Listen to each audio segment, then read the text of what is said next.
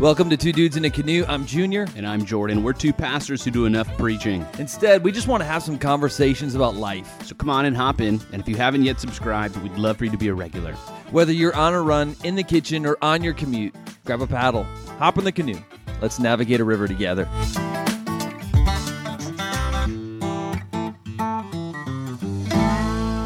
Leadership River. Really excited for this one. This one is going to be amazing. Not only is this a really good topic, but we have Junior, a guest. And it's not a wife. This is our first real guest. Because our wives aren't real. They're made up. This is the first guest jumping into the canoe a little bit later on. Yeah, here's what's funny about leadership, Jordan. It's everywhere. Like everyone and their mom is writing a leadership book. Leadership conferences, and you and I have been to a few. Leadership podcasts, leadership trainings. It's so true. Why do you think we're so obsessed with leadership? I think it sells. Like most people want to be better leaders, right? We love the idea of investing in ourselves. Plus, we tend to think of ourselves as having more potential than the position we have. Like a lot of us feel this feeling of being, I'm just like an untapped mine of gold here. If only people would see my potential more. That's so true. How many people are sitting at their desk thinking, oh my word, if they just knew how good of a leader I was, they'd invite me to that meeting. They'd promote me. They just don't see it. Right. Which is so funny because that's actually a really jacked up view of leadership. That's thinking I need a title to be a leader. I need the position. But as John Maxwell says, leadership is influence, nothing more, nothing less. So if you're a good leader, you don't need the title, you don't need the promotion, you just influence because that's what you do because you're a leader and people just follow you. Yeah, if you need a title to be a leader, well, you're a pretty shoddy leader. So this river is more about how to grow your influence. That's how to influence more people. This is going to be, I'm telling you, so good for your work and your family, your church, your community. You are responsible for your influence and no one else, and so we have to talk about it. But first, we have a highly influential segment that we can't skip over. So highly influential. There'd be riots if we missed this. We got river views. So today we have probably one of the most creative reviews. Is that what you would call it? Products we Because I'm sitting across from you right now and you look like an idiot. Okay. These are called chip fingertips. And the tagline is say no to cheesy, greasy, or sticky fingers. There's multiple uses. They fit all fingers. So basically, what you can't see me right now, but there's these green little covers. He has like neon green silicone caps over his fingers right now. And their purpose is so that, I mean, it's the worst thing. If you put your hand in a bag of chips and your hand's all greasy, all nasty, all cheesy. I think that's the best part. Because then you lick them off. Oh, that's I don't know. Well, Junior, okay, honestly, what would you review this? I haven't even tried these, and these get like a 1. What? Yeah, absolutely. Every night I sit and I eat sunflower seeds, the Taki flavored ones. And then, so good. you lick and your then mouth my fingers have like red, and so I'll lick them, and then I wash my hands. Huh. It's one of the best How many parts. people don't actually wash their hands after that, though? I bet there's a lot. They eat their stuff, they lick their fingers, and then they touch other people. Oh, those are the people you don't want to share a bag of chips with. Or COVID. Yeah. Now, I don't think you want to share COVID with anybody, but we digress. So I would give these. So you're saying 1 star. I'm going 5 star. I think these are. Why so high? 5 stars. I think everyone could use these. Really? It was the fall of 2007. It was a cold, snowy December night. December and fall. I love December and the fall. My high school basketball team was playing in the big school rivalry. I didn't play in any games this season, and I knew this one would be no different.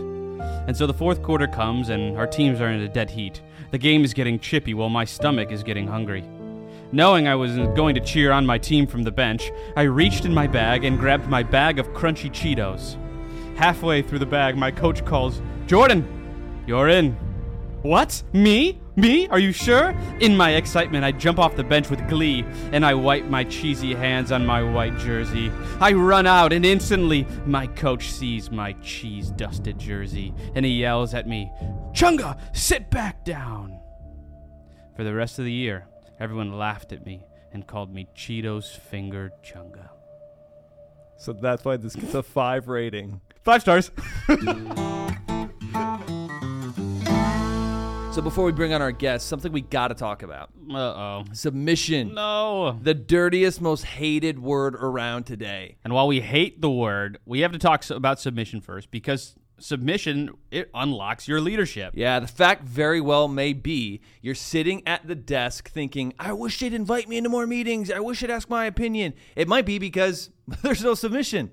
If you're not on board with what the company or organization is doing, if you're not supporting well, why would they promote you if they can't trust you? A while back, I heard Levi Lusko say something that really stuck with me. He said, you can't be over what God has placed under you until you can be under what God has placed over you. That's so good. If you can't submit, you shouldn't lead. The worst leaders are ones who haven't or can't submit. On top of that, the biblical order of leadership is first submission. You have Joseph, who submitted to Potiphar, Joshua, who submitted to Moses, David, who submitted to Saul, Jesus, who submitted to the Father. We could go on and on and on. So before we talk about 3 ways to grow your leadership, we're going to bring the guest on. It's going to be a fun conversation. We first got to have the not-so-fun conversation and test your submission. Oh, this is good. 3 questions to test the quality of your submission. Yes. So first test, here's the question. How does the word submission taste to you? Blah. Does this conversation bother you? Like, I have friends that I grew up with who are awesome people, but whenever these ladies hear the word submission, they instantly start shaking. Oh, yeah. And they're like, I to be submissive to a man, or even just the word in general. Or to a church? Exactly. They instantly hate it. Does this bother you? Right. So do you hate the word like that? Or do you love the word? Because in reality, submission leads to peace. Totally. I've seen it in my own family. Families that model submission have peaceful homes. Coworkers that model submission, they have peaceful offices. Jordan, I'd even take that a step further and say they have inner peace. Yeah. Like, I'll sit in a meeting and I'll fight for something. And if I don't get my way, and I've done this with you in meetings before, we'll argue about a decision. We won't see eye to eye, and I'll just submit to the direction. And I go home and I sleep great. I'm not angry. I'm not bitter. Because I'm submitting. Like, submission in a way is a gift that I'm giving myself. It's leading to peace. On the flip side, how many of us fight for our way? We're constantly fighting for a decision, and we never actually get there. And so we leave the meeting or a phone call. We're all bitter and hurt because we didn't get our way, and we don't experience this peace you're talking about. So how does the word submission taste to you? That's a great question to sit in. Yeah. Because it says a lot about your leadership potential. If you don't like the word, you have a lower lid. Sign number 2. Can you champion a decision you didn't decide? Oh, this is so hard. And Junior, what we don't mean is, can you run with a decision that you disagree with morally? Totally. What we mean is, can you champion a decision that you didn't make or wouldn't have made? So your boss wants to change, I don't know, the way the expenses are filed.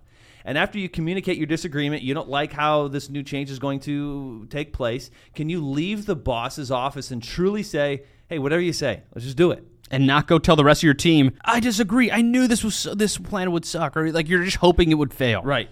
And that's not easy to have that posture. A true sign of submission is submitting to a direction or a decision that you wouldn't necessarily agree with. That's when submission is tested.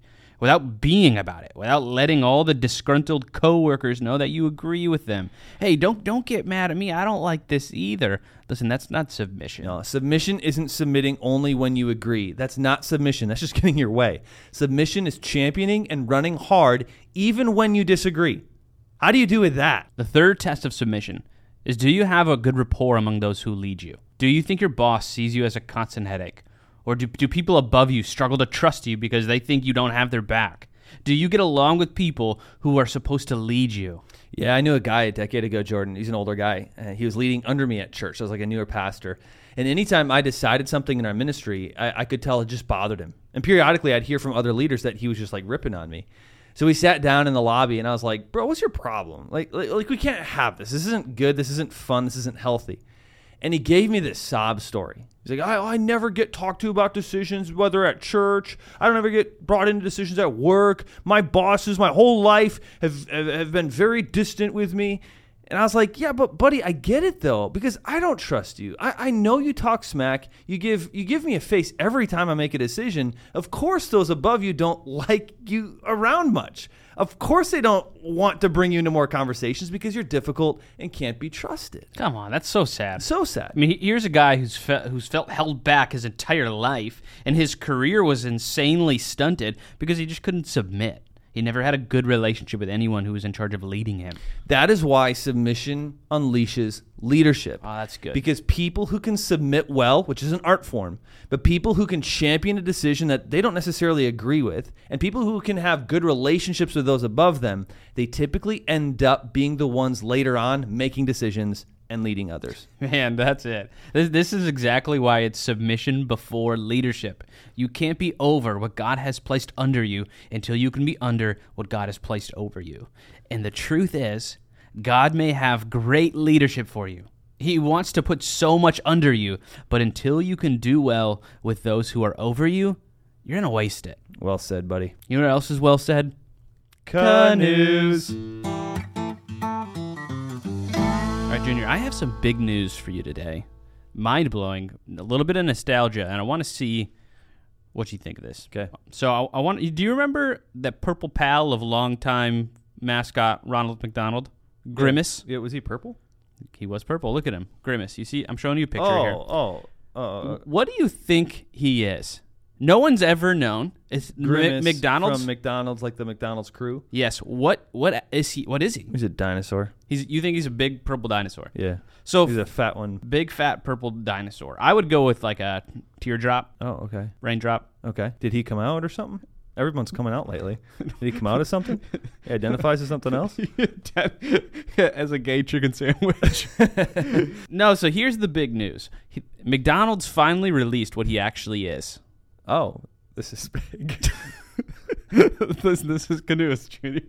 Yeah, so what is he? He is an enormous taste bud. What? He is an That's enormous really messed up. taste bud. And he was always the villain eating the food. So he's not a dinosaur or a teardrop. He's a taste bud. He's a taste bud. There's your canoes for the day. The more you know. Our first guest in season 2 is stepping in the canoe. Junior, I think he needs an intro. Yeah, buddy, hit it.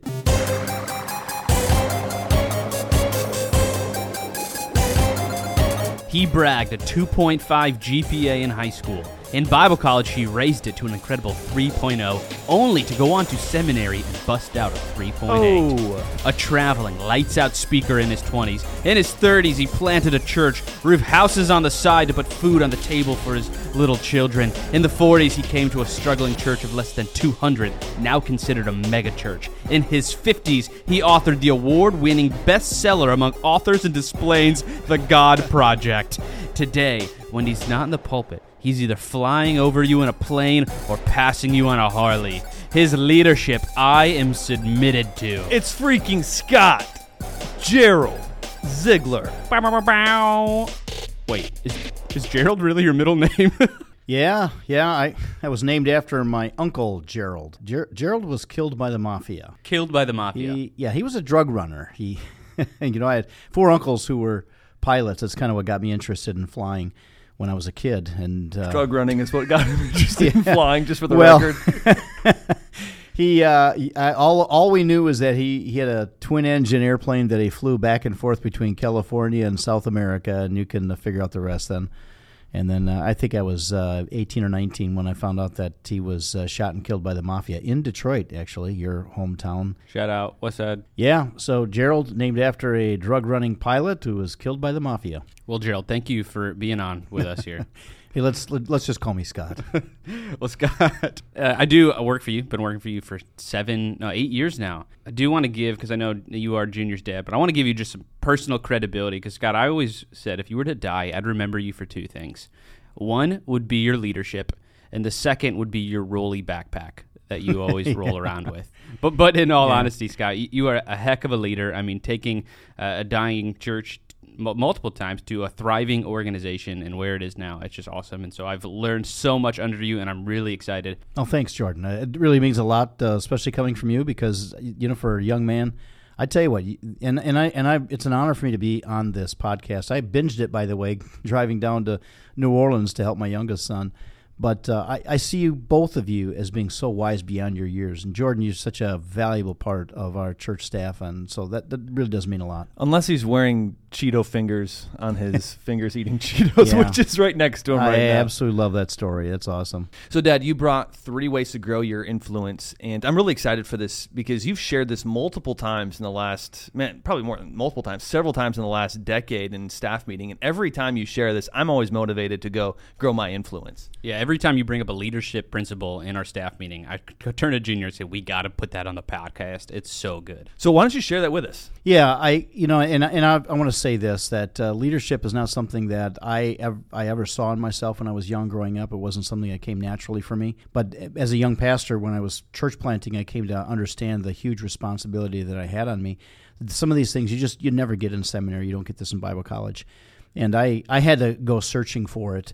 So the concept of developing the leadership within you was a big deal to me, because as a young pastor, I realized I was so lacking in this way. I wasn't the guy that everybody followed in high school or college, and most people who knew me in high school and college, I've heard it said a number of times from people I went to college with, in fact, they can't believe I'm pastoring a church the size of our church. Not that, it's such a huge deal, but because it just didn't look like me at that time. So it's something I had to develop in myself. And I love that you say that, because a lot of us are sitting there thinking, I'd love to be a great leader, but either I'm untapped or I'm just not at all. And so you're saying leadership is something that you grow in.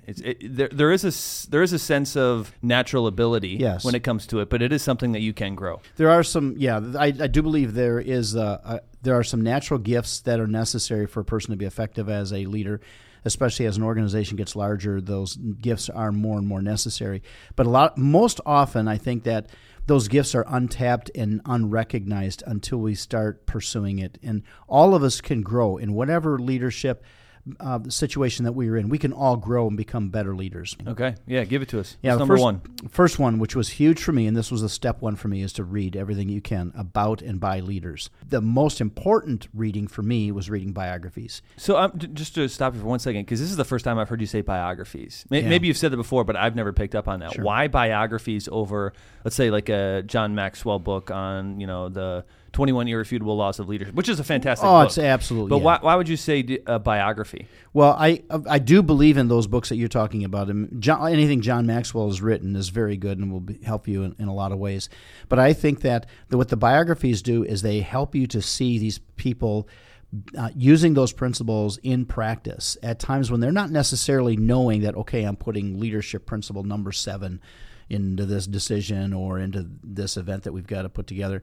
Instead, they're just doing it. And so you're able to see it in real life, and that was hugely helpful for me. So I say read every book that you possibly can on leadership by people who are effective as leaders, either by them or about them. That's really helpful. So, Scott, give us maybe one of your top biography books that you would recommend. I would say, first of all, any biography on Ronald Reagan is fantastic. There's a lot of them that have been written that are very good. The biographies written on the Roosevelts, both Roosevelts actually, are also very good with great leadership principles. Both of them were excellent leaders. All right, so give us number 2, Dad. All right, so the first one's read, the second one's follow, and I'll give you a clue ahead of time. The third one's going to be serve, but let's go with follow, because it's one thing to read about these principles. It's another to actually follow somebody who is leading effectively and to be able to put them into your shoes when you're in situations. Because when you get to know leaders, either by reading everything you can about them and listening to them, or actually being able to be involved in whatever it is, some projects that they are doing,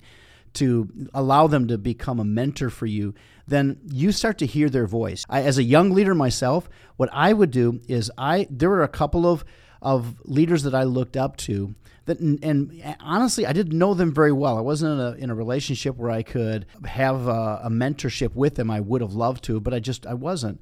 But I followed everything I could about them to the place where I knew how they would handle situations that I was involved in, and it was a way to be able to put skin on some of these principles. Yeah, I love Andy Stanley has that. Ask yourself, what would a great leader do in that situation? It's great funny, question. It's funny how much that changes your mindset when you're in a difficult situation. You're kind of tempted to do the easy thing to go, what would a great leader do here? Really changes things. But I want to include something in that, Dad. That takes a lot of humility as far as following, because sometimes what we can do as people is we either feel threatened by leaders, or we want to critique them and bring them down to our level. But you're saying get underneath them in a sense, submit to them, and learn from them. Yeah, absolutely. Learn everything you possibly can from them. And of course, if pride is a major issue for you, then you're not going to grow your leadership, because the only way you can grow your leadership is to recognize how far you have to go.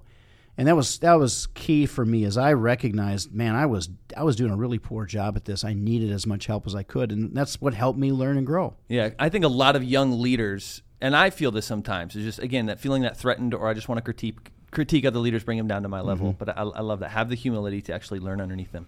Yeah, it's good. Scott, do you still do that? Do you still have guys that you look up to and try to put them into decisions? Or are you kind of at this place now where... Well, I have kind of arrived, and I hate to even joke that way. I really do. I hate to even joke that way because I know that the moment I feel like I've arrived, I might as well just send in my resignation because I'm done. Not only do you stop growing at that point, but I think that once you feel as though you've got it made or you've got all the answers, you're not going to do a good job of even making the decisions that are in front of you. You're going to go backwards. Yeah, that's good. I love the arrive part. And that actually reminds me of a really funny story, Dad. I gotta hit the pause button here. I had this quote a couple of years ago that I had in a sermon that said, once you think you've arrived, you have. Just way under your potential. So I used this quote. I don't know if you remember this, but I had Jordan give a Devo in staff meeting a couple weeks ago, and he used that quote. I was like, hey, I think I said that. And then he posted it on social media, and everyone was like, that's fantastic, Jordan. So I had to screenshot it and send it over. It was almost word for word, wasn't it? It was an original idea. Listen, I was just channeling. I said, what would a great leader do? And then I just gave a similar devotional to you. But, Junior, it's great minds think alike. We're two dudes sharing one canoe. All right, Scott, last one, third point. Yeah, let's read, follow, serve is the third one. We've already been talking about the pride problem, and I think that's the number one problem that gifted leaders have in becoming effective leaders. Because just because you have the gifts for leadership doesn't mean you're going to be effective. And what takes gifted leaders down and hinders their effectiveness is pride. And I think that this third point is major in being an effective leader, and that is serving. Not just because it takes humility to do it, but actually it makes your organization so much more effective. And so you want to serve those that you are leading. Of course, in Christian circles, we talk about servant leadership quite a bit. The best boss that I ever had, and he was a Christian, I remember him saying, good managers spend their time feeding their employees with whatever they need to get a job done. And that's the kind of boss he was. And it was a job, I didn't know how to put these machines together. He did, and so he was constantly just feeding me with the instructions, telling me what to do, giving me the tools I needed, giving me all of the parts that were necessary. He never did any of the work himself. He was going from employee to employee, feeding them whatever they needed to get the job done, and it was fantastic. And then giving us credit for the job that, the project that we accomplished that we could never have done. He was the know-how behind it. None of us had the brains to do this or the knowledge to put these machines together. He was the one that directed the whole thing, but he served us in being able to accomplish it and then gave us the credit. Yeah, and that sets a good culture. It actually reminds me, Dad, of this summer when, because you oversee the camp. Our church owns a camp, and you oversee that camp. But so often this summer, you're in the dish room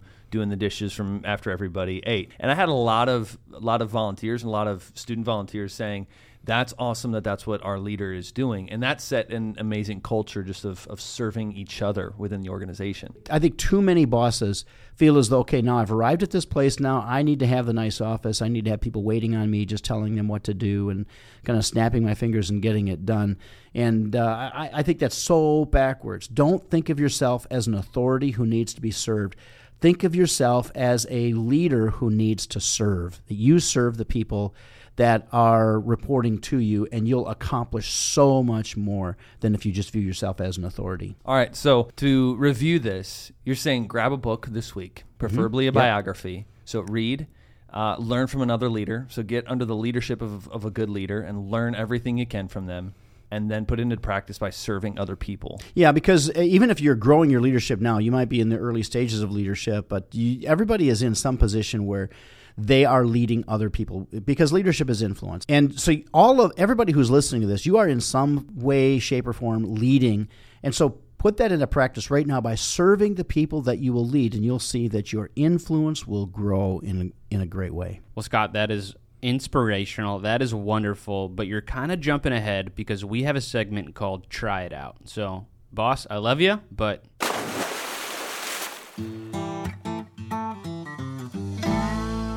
for this week's Try It Out, I mean, those are three great principles, but let's give them one. Let's just go with the first one. I mean, I think that just grabbing a book would be a big step for a lot of us. Yeah. A biography. A biography on a great leader. But we want to hold you accountable. So post that book that you are going to be reading. We want to see what books you're reading. Well, this river's over, Junior. Done. That's the worst part of the podcast, Oh, the ending. So sad. But also, it's the best part because we get to talk about our merch. Yeah, that's right. We got some great stuff. Man, I'm telling you, anybody who's anybody Is going to be wearing Two is Dudes going in to a be Canoe wearing apparel. Oh, unbelievable! If you do not wear it, we are judging you. And it is for the low price of $30. Yeah, that's not low. We have to bring the price down. Oh my gosh, $30 for a shirt. These are embroidered. Yeah, but $30 for a shirt. For embroidered that shirts. $30 for a shirt, though. Go look. It's an embroidered shirt. It's beautiful. No way. No way. You know what? We need the woman between our walls. That's right. Don't forget, I'm 2-0. Yeah, guys, so it's a t-shirt. I'm going to go with $25. Aha! Feels good to finally get one, Jordan. All right. Catching up, buddy. Well, here we go. Our T-shirts are now $25. We're not going to make any money. I won't feed my kids. Yeah. But You could feed them Cheetos. Cheeto fingered chunga. no!